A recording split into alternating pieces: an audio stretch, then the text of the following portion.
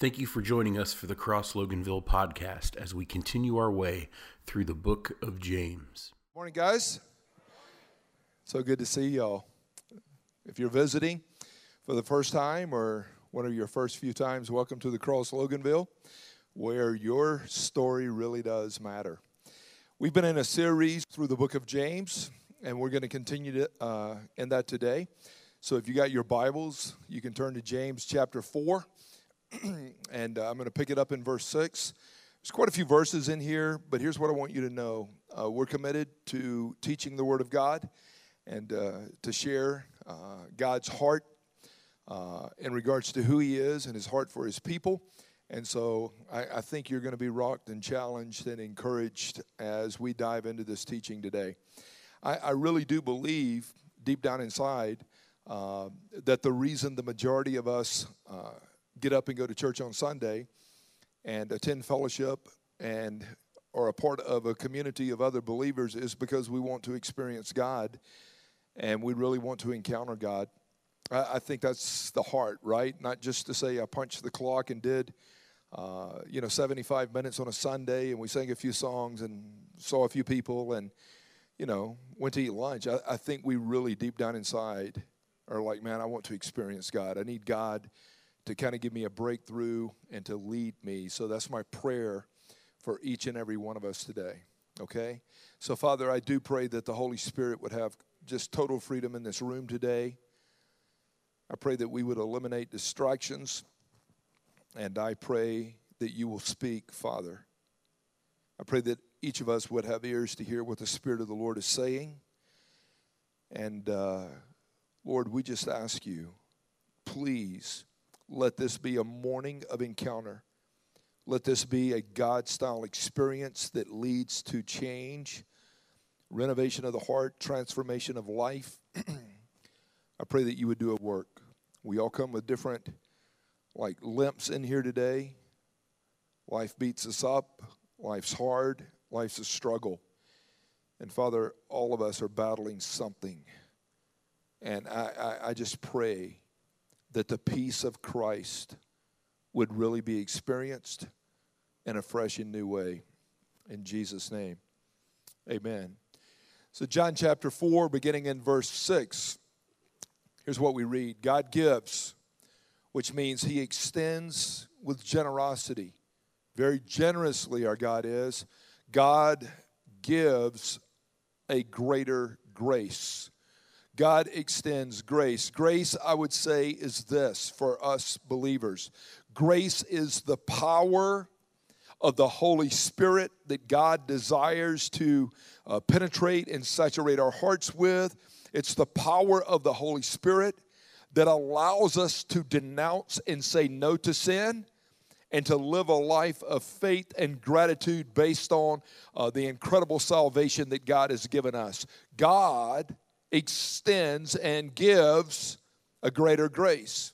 He goes on to say that God is opposed to those who are proudful, to those who are living with a prideful heart. God is opposed to the proud, which means those who think that they can do life on their own and call their own shots and make life work. God is opposed to that. If anything, a person who is living a life of pleasure and hedonism based on what we read last week, they're living a life that is opposed to God and at war with God, okay? Now, let me give you a backdrop, even as you contemplate that God gives a greater grace. God is opposed to the proud. God, in the beginning, spoke. God spoke words, and words led to worlds that led to galaxies. God spoke it into existence. God created. He established. He created the stars, and He knows them by name. God created you and I in His image. We are image bearers of God. So when we read that God is opposed to the proud, it's because God is. God is the author, the perfecter, the finisher of all things. God is omni. He's omnipresent. He's omniscient, all-knowing. He's omnipotent. He's all-powerful. God is opposed to anything that rejects him, refuses him, or tries to replace him, because God is. God is a jealous God, and he will share his glory with none other. You get to verse 7, and it says, therefore, anytime you see the word therefore, you always ask, what is it there for? You go back and read what is previous. God gives grace. God is opposed to the humble. Therefore, humble yourself before this God. Allow the posture of your heart to be one of humility. Humble yourself before God and submit to God. We'll break it down. Resist the devil. He'll flee from you. Draw near to God, and God will draw near to you. Cleanse your hands, you sinners. Purify your hearts, you double-minded. Be miserable, mourn, weep. Let your laughter be turned into mourning. Allow your joy to become gloom. Humble yourself in the presence of God, and he will exalt you. Let me give you 4 takeaways here just in this part of the passage, and I want you to think about this. I would tell you that we need Jesus 24/7. I need the Lord 24/7, 365. The word submit to means let God be in control of your life. You've tried to control it and you've jacked it up, you've messed it up. Let God be in control of your life. Even the psalmist would say in Psalm 46:10, be still and know that he is God. Cease striving and know that he is God. The phrase be still or cease striving in the Latin literally means vacate. Take a vacation from being God long enough to let God show you that he's capable of being God. Vacate. Anybody jacked up their lives because they tried to be in control, call the shots, define the narrative? Give the Lord control. I can promise you, 35 plus years of walking with Jesus, this is the starting point. The starting point is giving God control, acknowledging that he is capable of being in control. It's getting to that place where you say, I'm tired of trying to run my life, because as I've tried to run my life, I've ruined my life. I am a bad God. The real conflict, even as James posed that question earlier in chapter 4, what is causing all the quarrels and fights, and what's causing all these conflicts inside of you? And I can tell you, the real conflict inside of each and every one of us is who will be in charge of my life. That's the biggest conflict any of us face, day in and day out, non-believer or believer. Who's going to be in charge of my life? Paul would write to the believers in Colossae in chapter 3, verse 15. He says, let the peace of Jesus rule your heart. Let the peace of Christ, the peace that surpasses all understanding, let it rule. The word rule means let the peace of Jesus umpire and officiate. That's where we get that word umpire and officiate from the Greek word to rule. He's like, let him call the shots, let him umpire, let him officiate your game. And when we have the peace of Jesus in our hearts, we can be at peace with other people. But when we don't have the peace of Jesus and we've got all this conflict going on internally, it's almost impossible ever to be at peace with anyone else, because you're not at peace with yourself. And you've got to get to a place where you're at peace with yourself. And when we don't have that peace of Christ ruling and reigning in our lives, we will try to manipulate others, and we will try to control others, and we will use others, and we will do all this other kind of stuff because we want to be in control. And he goes, stop it. Allow the peace of Christ to rule you. Humble yourself before the Lord. The word humble and submit in a simple, just defined way is this: Lord, your will be done, my will be gone. That's the prayer. It's not complicated. Lord, your will be done. When I want what God wants, and I really, genuinely am sincere and say, Lord, your will be done. That is where the peace process starts. That's where the process starts. I'm asking the peace of Christ to call the shots. I'm asking the Lord to shepherd and take over my life. Humble yourself. Submit. You need God. You're tired of doing it on your own. You're exhausted. You're spent, and it's not working. Humble and submit. The second thing in this text is, do not empower the enemy. He says, resist the devil and he will flee from you. The word resist is a war term, and it literally means be prepared and stand against. It's a war term. I've got to be prepared. I've got to be in the Word. I've got to know God's thoughts. I've got to know how God views life. God, what do you say about this? If I'm prepared, I can stand against. The problem is, so many people are not prepared, and they can't stand against. How do you sift through all the lies and manipulation and all this junk that we're living in right now? All of the false news and all of the false narratives and all of the guilt and shame stuff that's going on. I better know the truth so that I can stand against. The devil wants to destroy every relationship that you're involved in, every friendship that you have. The devil wants to destroy every fellowship inside a local body of Christ. Anything that's good and from God, he's coming against it. God has established his will and his ways, and Satan opposes that. He hates God, and he hates God's people. So what's the secret to life, Tim? The secret to life is, you might want to write this down. What's the secret to life? The secret is your life doesn't belong to you. That's the secret to life. Your life is a gift from God. The very breath that you have is a gift from God.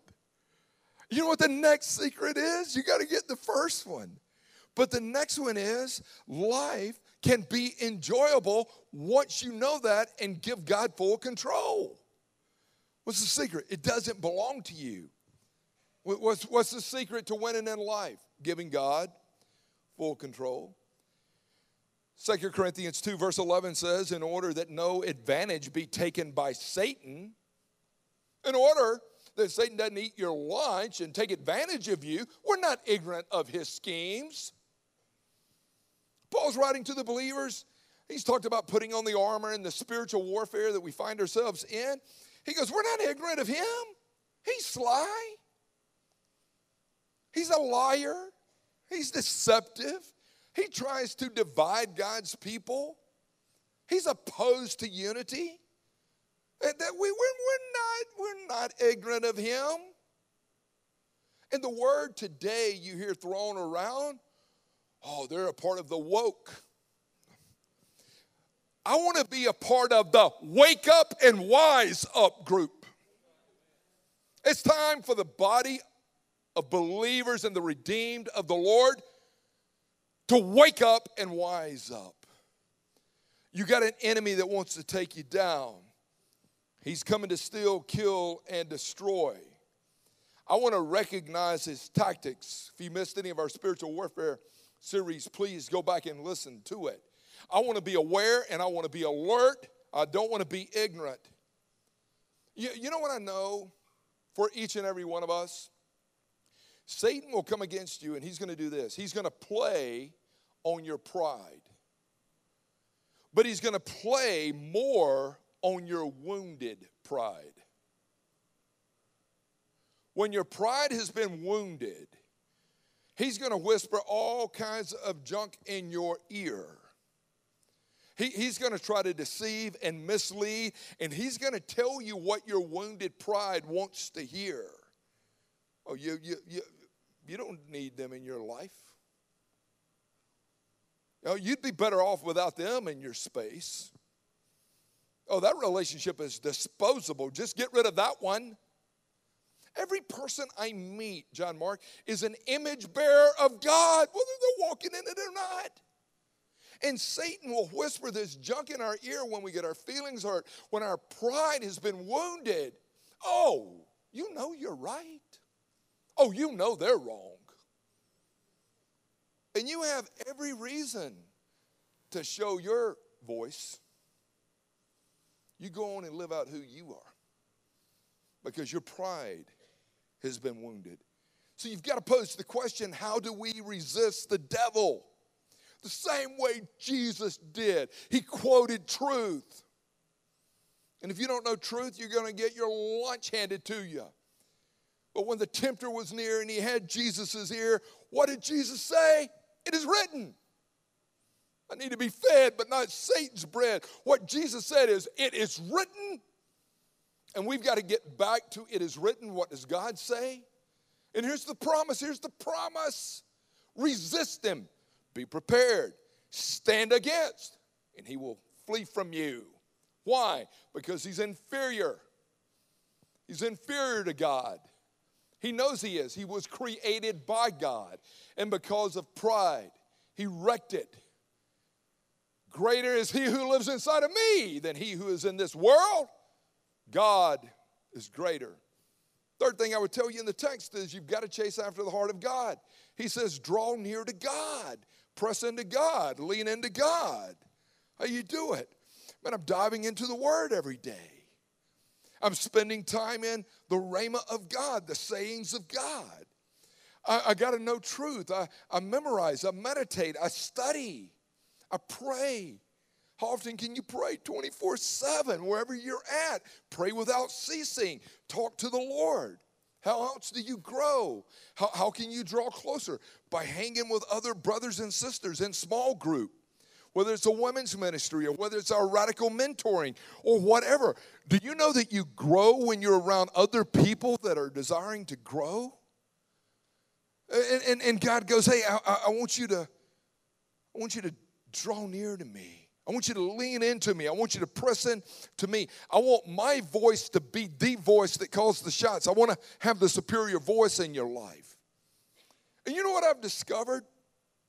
Like after all these years of walking with Jesus, I've discovered, this is so simple. I've discovered that the more time I spend with God, the better I get along with other people. And I've also discovered that the more time certain people spend on CNN and Fox, the worse they get along with others. The more time you spend with God and you're pressing in. When you're spending time with God, it's like you turn your affection to Him. God, my affection is turned, my attention is turned. I'm yielded to you, your voice. That's all I just want to hang with you. And it's amazing how God starts to tenderize us when we're hanging with Him. And you know what the sad thing in our culture is? Even with some people in church, please listen to me. Some people only pray when they're going through chaos or trouble. That is so sad. If my kids only reached out to me when they were in trouble, I would be like, what kind of relationship is this?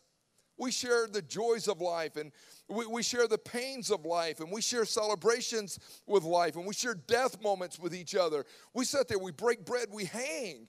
And when I'm in communion with a loving, living God that created me, He goes, pray without ceasing.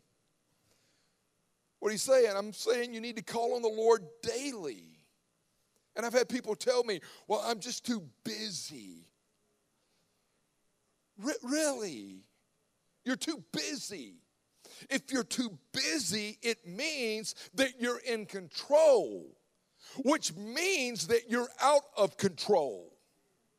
I'm too busy.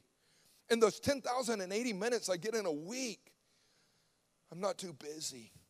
If I'm too busy, I've got to look at what's going on, and I've got to eliminate and recalibrate and prioritize what matters. I'll make a challenge to you.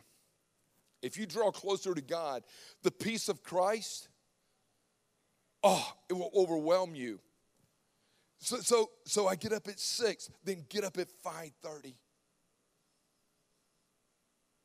Just do it for a week. Do it for 2 weeks. Do it for 3 weeks. Well, I normally get up at 6. Get up at 5:30. Grab your Bible. Turn off the TV. Eliminate noise. Grab you a journal and a pen. Go through the book of Proverbs. Take a proverb every morning. Today, the 8th, take Proverbs 8. There's 31 of them. And spend time with the Lord. And write down what the Lord is showing you.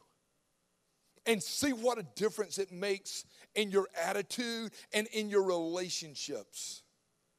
Hang out with the Lord. Get freed up with the Lord. Because here's what I believe. And I believe this with all my heart. I believe that the conflict in your life today could be in direct proportion to the amount of time you're spending with God. The chaos and the conflict and the disruptions that we have in life, I look and go, it's in direct proportion to how much time I'm hanging with and pressing into and leaning into the Lord. Do I need the Lord? I need the Lord bad. Can you do it on your own? I've tried and it doesn't work.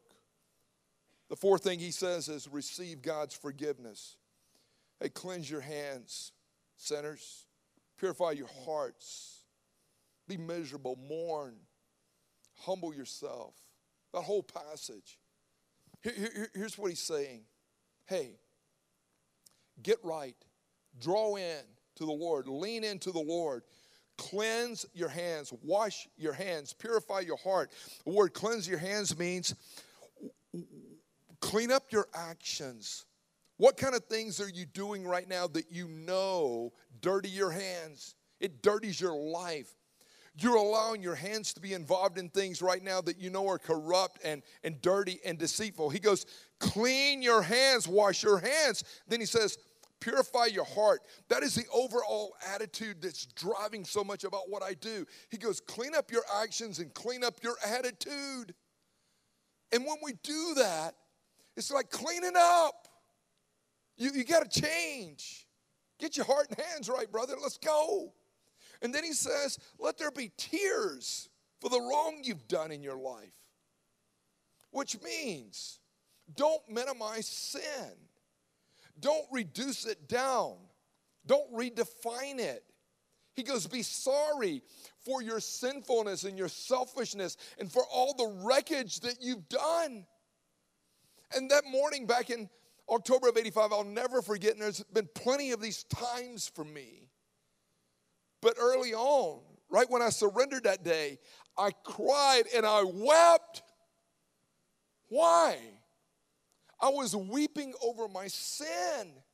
I was weeping over my separation. I was weeping over the fact that I had been pursuing a life of hedonism. I cried out, God, I drink and I just stinking keep drinking and I party and Lord, I've been so unfair to girls and this junk I've done. And God, I'm so sorry that I haven't honored you. And I'm so sorry for my sin.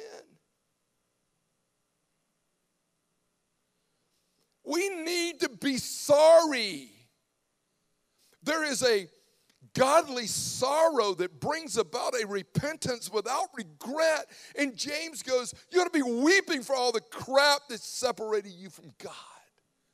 You ought to be weeping that the grace of God didn't let you die. You ought to be weeping that God graced you along the way. You don't even deserve to be here. And that's where I was, and that's where I'm at.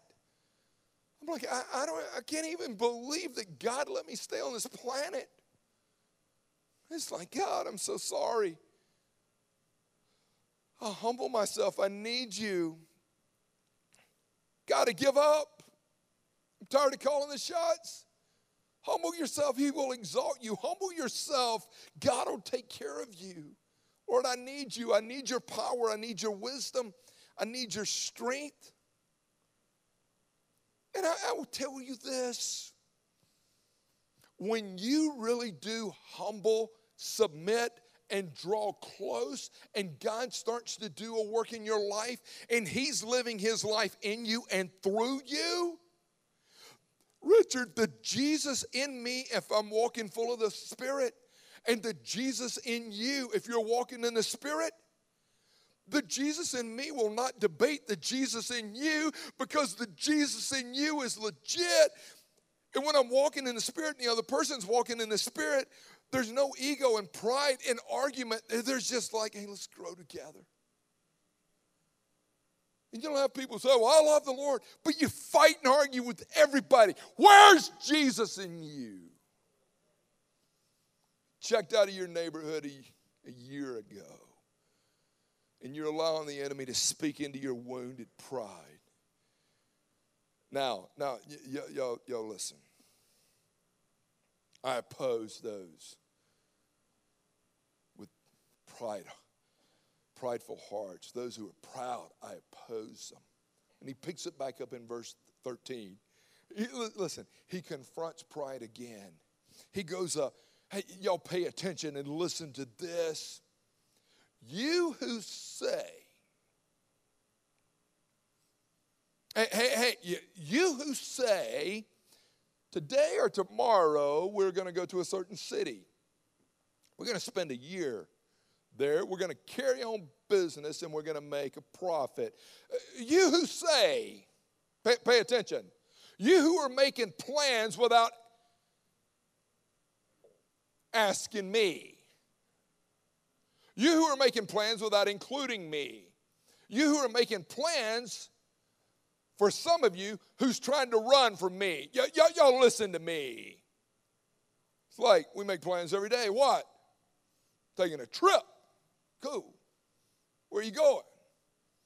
Well, we're going to go to Gatlinburg, or we're going to go to Destin, or really, when you doing that? Or today or tomorrow? Really, how long y'all hanging? Dude, we're gonna spend some time there, a couple of weeks. Really, what's the agenda? Well, James says the agenda here is, hey, we're going to do some business, bro. Why? We're going to make some coin. That's what we're going to do. He goes, y'all listen to me. Do you have a life plan scripted but didn't include God? Have you written your diary in advance of how God is supposed to work in your life? You got everything scripted out. He goes, here's the problem. Here's the problem. So many people make plans without including God. They've got plans. They've got dreams. They've got goals. Well, that's good to have those. It's good only if you include God, if you ask God's permission, if you seek God before you take that next step. It's okay but if you're making plans without including God, planning without God is like practical atheism. Planning without God is like being a practical atheist. There is no God, and even if there was, I don't need him. It's practical atheism because we call our own shots, and we're going to do our own thing. Alexander Saul, he spent years researching the history of the Russian Revolution. I was reading this.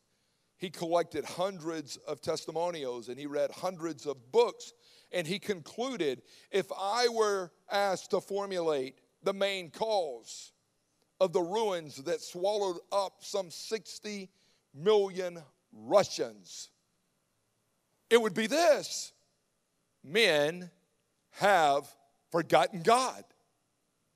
When I look at the devastation and the ruins of what happened under Stalin and everything that happened underneath that communist regime in Russia, if you were to say, what was the core cause? He would go, men have forgotten God.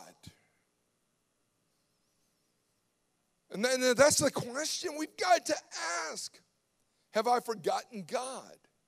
Do I know God? Am I seeking God? Am I making plans without seeking God?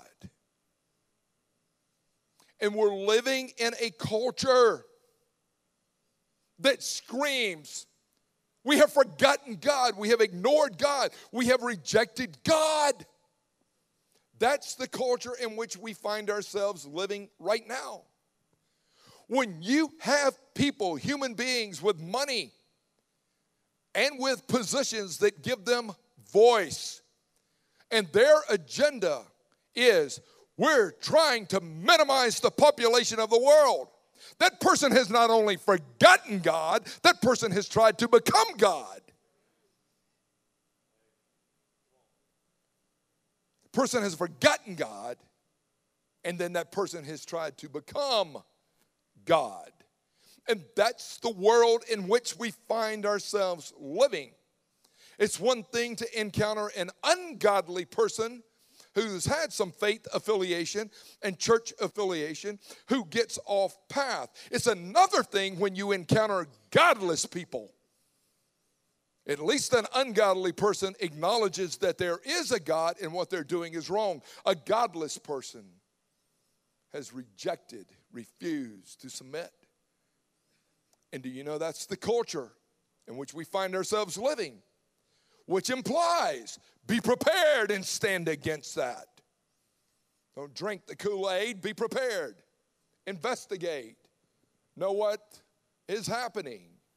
Because the days in which we find ourselves living is evil. So you who say, here's what we're going to do and when we're going to do it, how we're going to do it. Let me give you a solution to that. What you ought to say is, here's what you ought to say. If the Lord wills, we will do this or that. Now, you who are making plans without God and scripting your own thing, let me tell you what you ought to say. If the Lord wills. Let me give you a simple word. Life. L-I-F-E.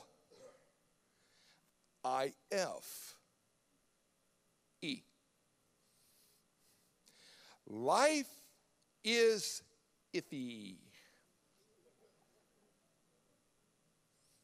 If the Lord wills. You don't know what's going to happen today. You don't know what's going to happen tomorrow. I don't know what's going to happen today or tomorrow. Why? Because it's up to God. If the Lord wills. You don't know the future. And I don't know the future in regards to what August 10th is going to look like and August 20th and September of 2021. I don't know that. Here, I'm going to give you a clue of the future. Here's all I know. Really, this is all I know. You're going to stand before a holy God one day and give an account for how you've lived your life. That's the future.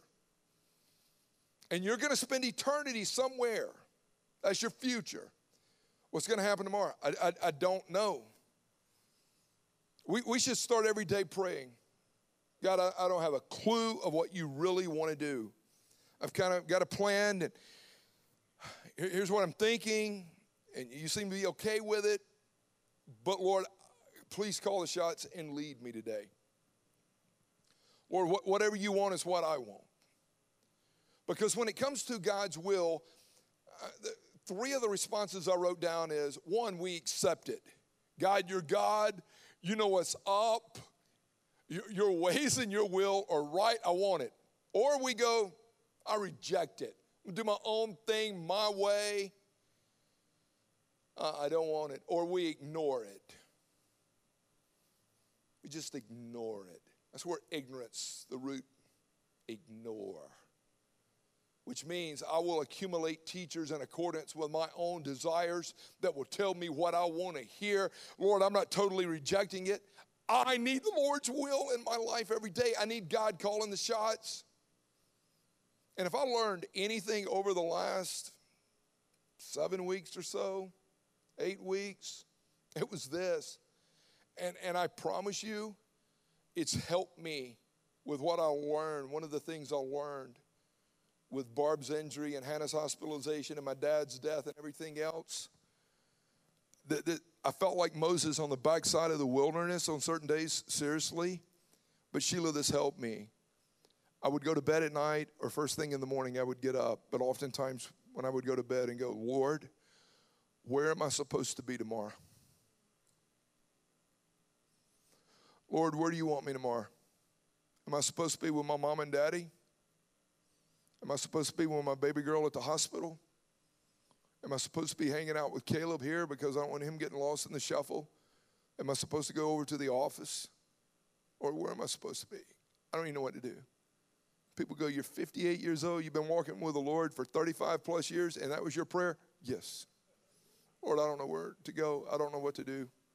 I don't know really where you want me. And can I tell you something? That is a great place to be.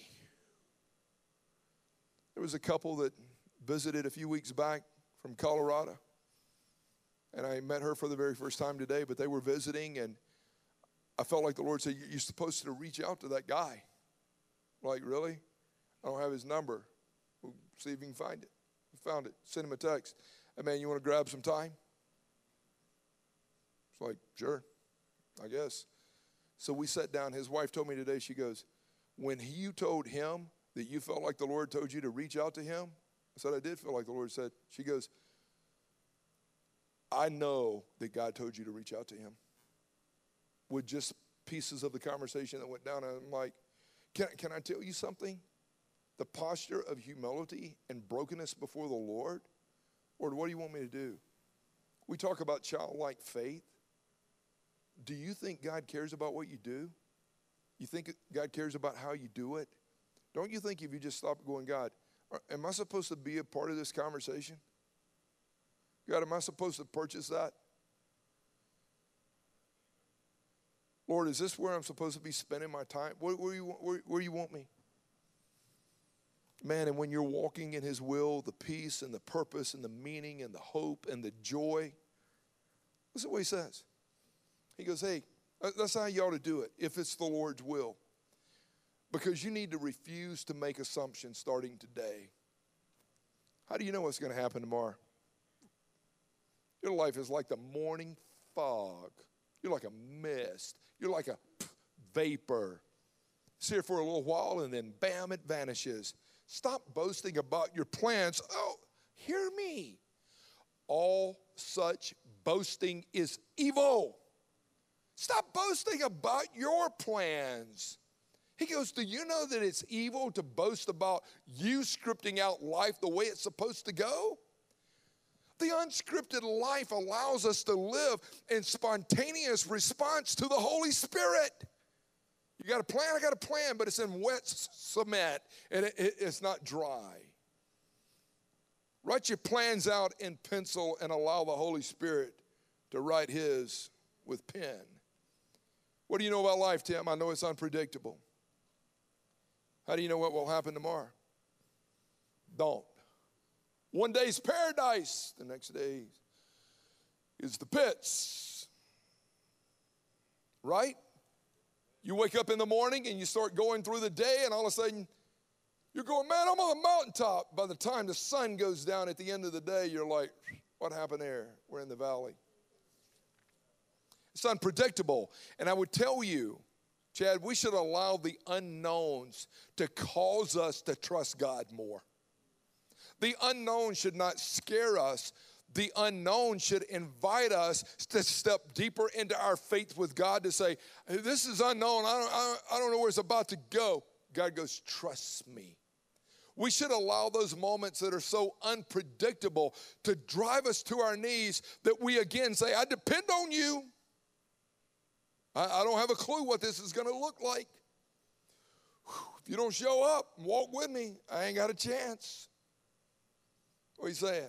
I'm saying all of us, Tim, Nick, Dustin, Steve, Ronnie, Rick, Teresa, you name us, we all need God calling the shots, and we need to have ears that hear what the Spirit of the Lord is saying. Life is unpredictable and life is brief. Hey, you're like the morning fog.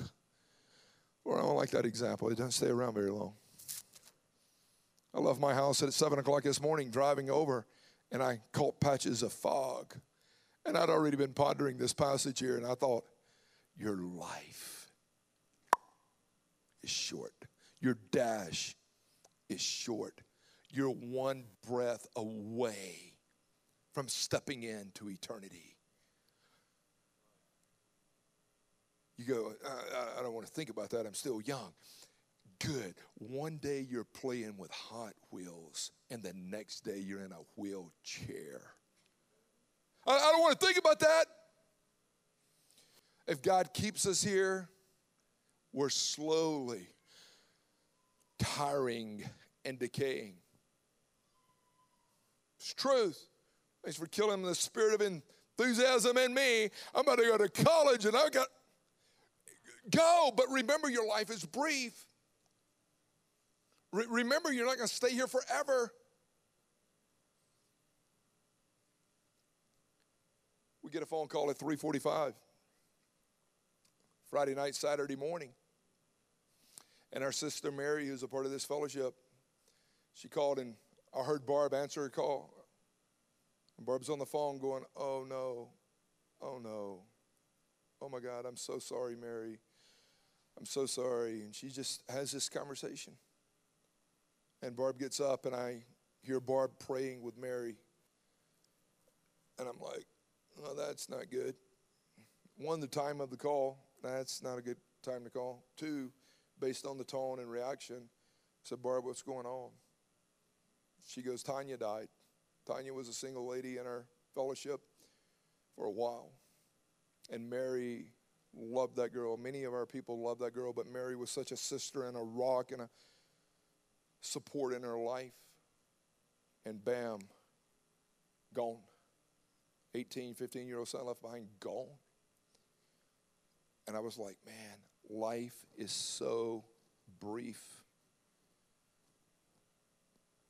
I'm going to lay down, get a full night of sleep. How do you know you'll wake up tomorrow morning? How do you know that your night's going to be interrupted with a phone call? How do you know what's up? Tim, how do you know? I don't know. I don't know. I need you, Lord. And here's what I think one of the problems is, Steve. I think one of the problems in our culture, it's something I've been paying attention to for a while. I think the problem is for so many people, they look and go, what will be the duration of my life? Meaning, how long will I live? The real question should be, what will be the donation of my life? And everything that we hear is about, well, if you take this vitamin and you take this supplement and you do this and you do that, you can live to be. But see, the reverse argument that we hear right now, don't even go there, right? Because if you get this stuff, you could get sick. And if you get sick, you could become deathly ill. And if you become deathly ill, you could die. So you need to do what we're telling you to do because you might die. And it's a fear-based narrative that's driving decisions inside of people because they're afraid they might die. Well, Satan, to be absent from the body is to be present with the Lord. I'm under the shed blood of Jesus Christ, and death has been dealt with once and for all. So you can't scare me and fear me by using the death card. I'm gonna die one day when God's ready for me to die. So don't come over here trying to haunt me with the duration. I'm consumed with my donation. Am I a kingdom player? Am I really being used by God to make a difference for the kingdom? You see, and that's the culture we're living in right now. People are concerned with their duration. And we ought to be consumed with our donation. Am I living sanctified, sold out? Come on, somebody. What am I doing with my breath? Am I prepared? Am I able to stand against? Am I serious? We've got to be read up. We've got to be prayed up. We got to wake up. We've got to wise up. So what's the solution, Tim? The solution is do what's right now. He closes out James 4 by saying, do you know that the one who knows the right thing to do and does not do it sins? Which means you can know the right thing to do and not do it. When you do that, you're sinning. So what's implied is if you know the right thing to do, then do it. So what's the right thing to do? Humble yourself, submit, draw near, press in, walk in the grace and the goodness of the gospel. What's the right thing to do? The right thing to do is to make my life count today. It's brief, it's unpredictable, don't know what's going to happen, right? It's like, do the right thing today. Today, you just do it today. So you're thinking about witnessing to a coworker or a friend. Do it today. Do it today. You've been thinking about inviting a family or some friends to church? Just do it now. You're thinking about connecting and getting involved in small group, radical mentoring, women's ministry stuff? Do it now. You're thinking about taking that first step of obedience? Man, I've asked Christ to save me, but I've never been baptized. We'll be baptizing in 2 weeks. Do it now. Don't wait any longer. You've been thinking about giving and tithing and living a life of generosity and trusting God in that area? Do it now. You've been thinking about serving, but you're scared and you got all these mind monsters and the enemy's been jabbing with you. And he wants you to serve in maybe a recovery ministry or a grief ministry or a place where people are really broke down. Do it now. Because when we postpone, it's disobedience. God goes, just do it. I mean, my buddy Joe and Jen, they moved in right across the street, basically, where they're just hanging out, talking. It's been a while. They've been coming now for a year and a half, to whatever it's been. I'm like, how long y'all been living here now? 2 or 3 months? And where'd y'all come from? And hey, y'all looking for a church? Well, we might. I know this pastor dude. He's not that good, but if you would come. And Joe and Jen were at the house the other night. We were just hanging there, just had great conversation. And Joe, because of his work, has been having to work a lot of Sundays in law enforcement. But Joe goes, and Jen said this to me. I thought it was so funny. She goes, he's having to work. He's having a lot of Sundays, Mondays, whatever. He's at work. He was wondering if you ever need to practice on Saturday night. I'm like, Joe, I'm going to work on my sermon. Let's throw the football while I do it. Come on, man, let's go practice. And I loved that. I thought that was outstanding. Well, go ahead and ask him now. Go ahead and do it now. When's the right time to do it? Just now. You got sin, bitterness, thinking about confessing it and dealing with it. Do it now. Thinking about repenting and surrendering and yielding. Do it now. The longer you postpone it, it's jacked up. Do it now. So here's my close. What plans do you have for the future? Do they include God? Are you like really leaning in and asking God, is this okay if I do this? Who's controlling it and calling the shots? So you're thinking about dating that girl? You ask God about it? I know Lionel says she's 36, 24, 36. Oh, she's brick winning hand. But did you ask God permission to date her? Did you ask God? Or is your eyes manipulating you and drawing you there? Are you thinking about getting married? Are you equally yoked? Did you ask God? Have you really sought God on this one? Oh, so you've got all this disarray and chaos and you're thinking about separating and getting a divorce. Did you ask God? Don't you think he cares about this kind of stuff? Man, I pray that we would ask God. I pray that we would get up early and just hang out with God and go, would you please lead me today? Because I am capable of really jacking it up. You praying about a business change? Did you ask God? You've been praying and you're frustrated about where you're at and you're thinking about jumping careers and doing something else. Did you ask God? So with all the chaos going on and you're thinking about investing in Bitcoin, did you ask God? I mean, Drew, this is it. It's like we got to ask God.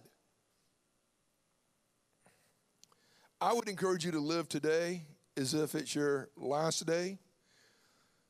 And as the theologian Tim McGraw said, why don't you just go ahead and live like you were dying? Because you are. I would live today like, help me redeem this day. If this is the last time I ever get to stand in front of you guys and communicate God's truth, I'm like, do it like it's the last time you'll ever get to do it. Hug that person like it's the last time you'll ever get to hug them. Smile at them. Speak a word of blessing like this is the last time you might get to do that. This stuff is all real to me. You hear me? It's so real for me. Like when I was sitting there that week before my dad died and I'm rubbing his feet and I open the Bible and I'm reading Ecclesiastes 12. I'm like, this might get to be the last time I ever get to read the scripture to him. I called my son Jesse yesterday. Happy 22nd. I love you. I'm proud of you. I said, you know what I did a couple years ago? And he goes, what? I said, my mom and dad called. I forget where I was at, but they left me a voicemail on my birthday, and I saved it because I might want to hear Daddy tell me happy birthday this year. I'm like, I saved it because for 58 years, he's told me that. Like, just do it now. Bless that person. Encourage that person to surrender. Let's pray.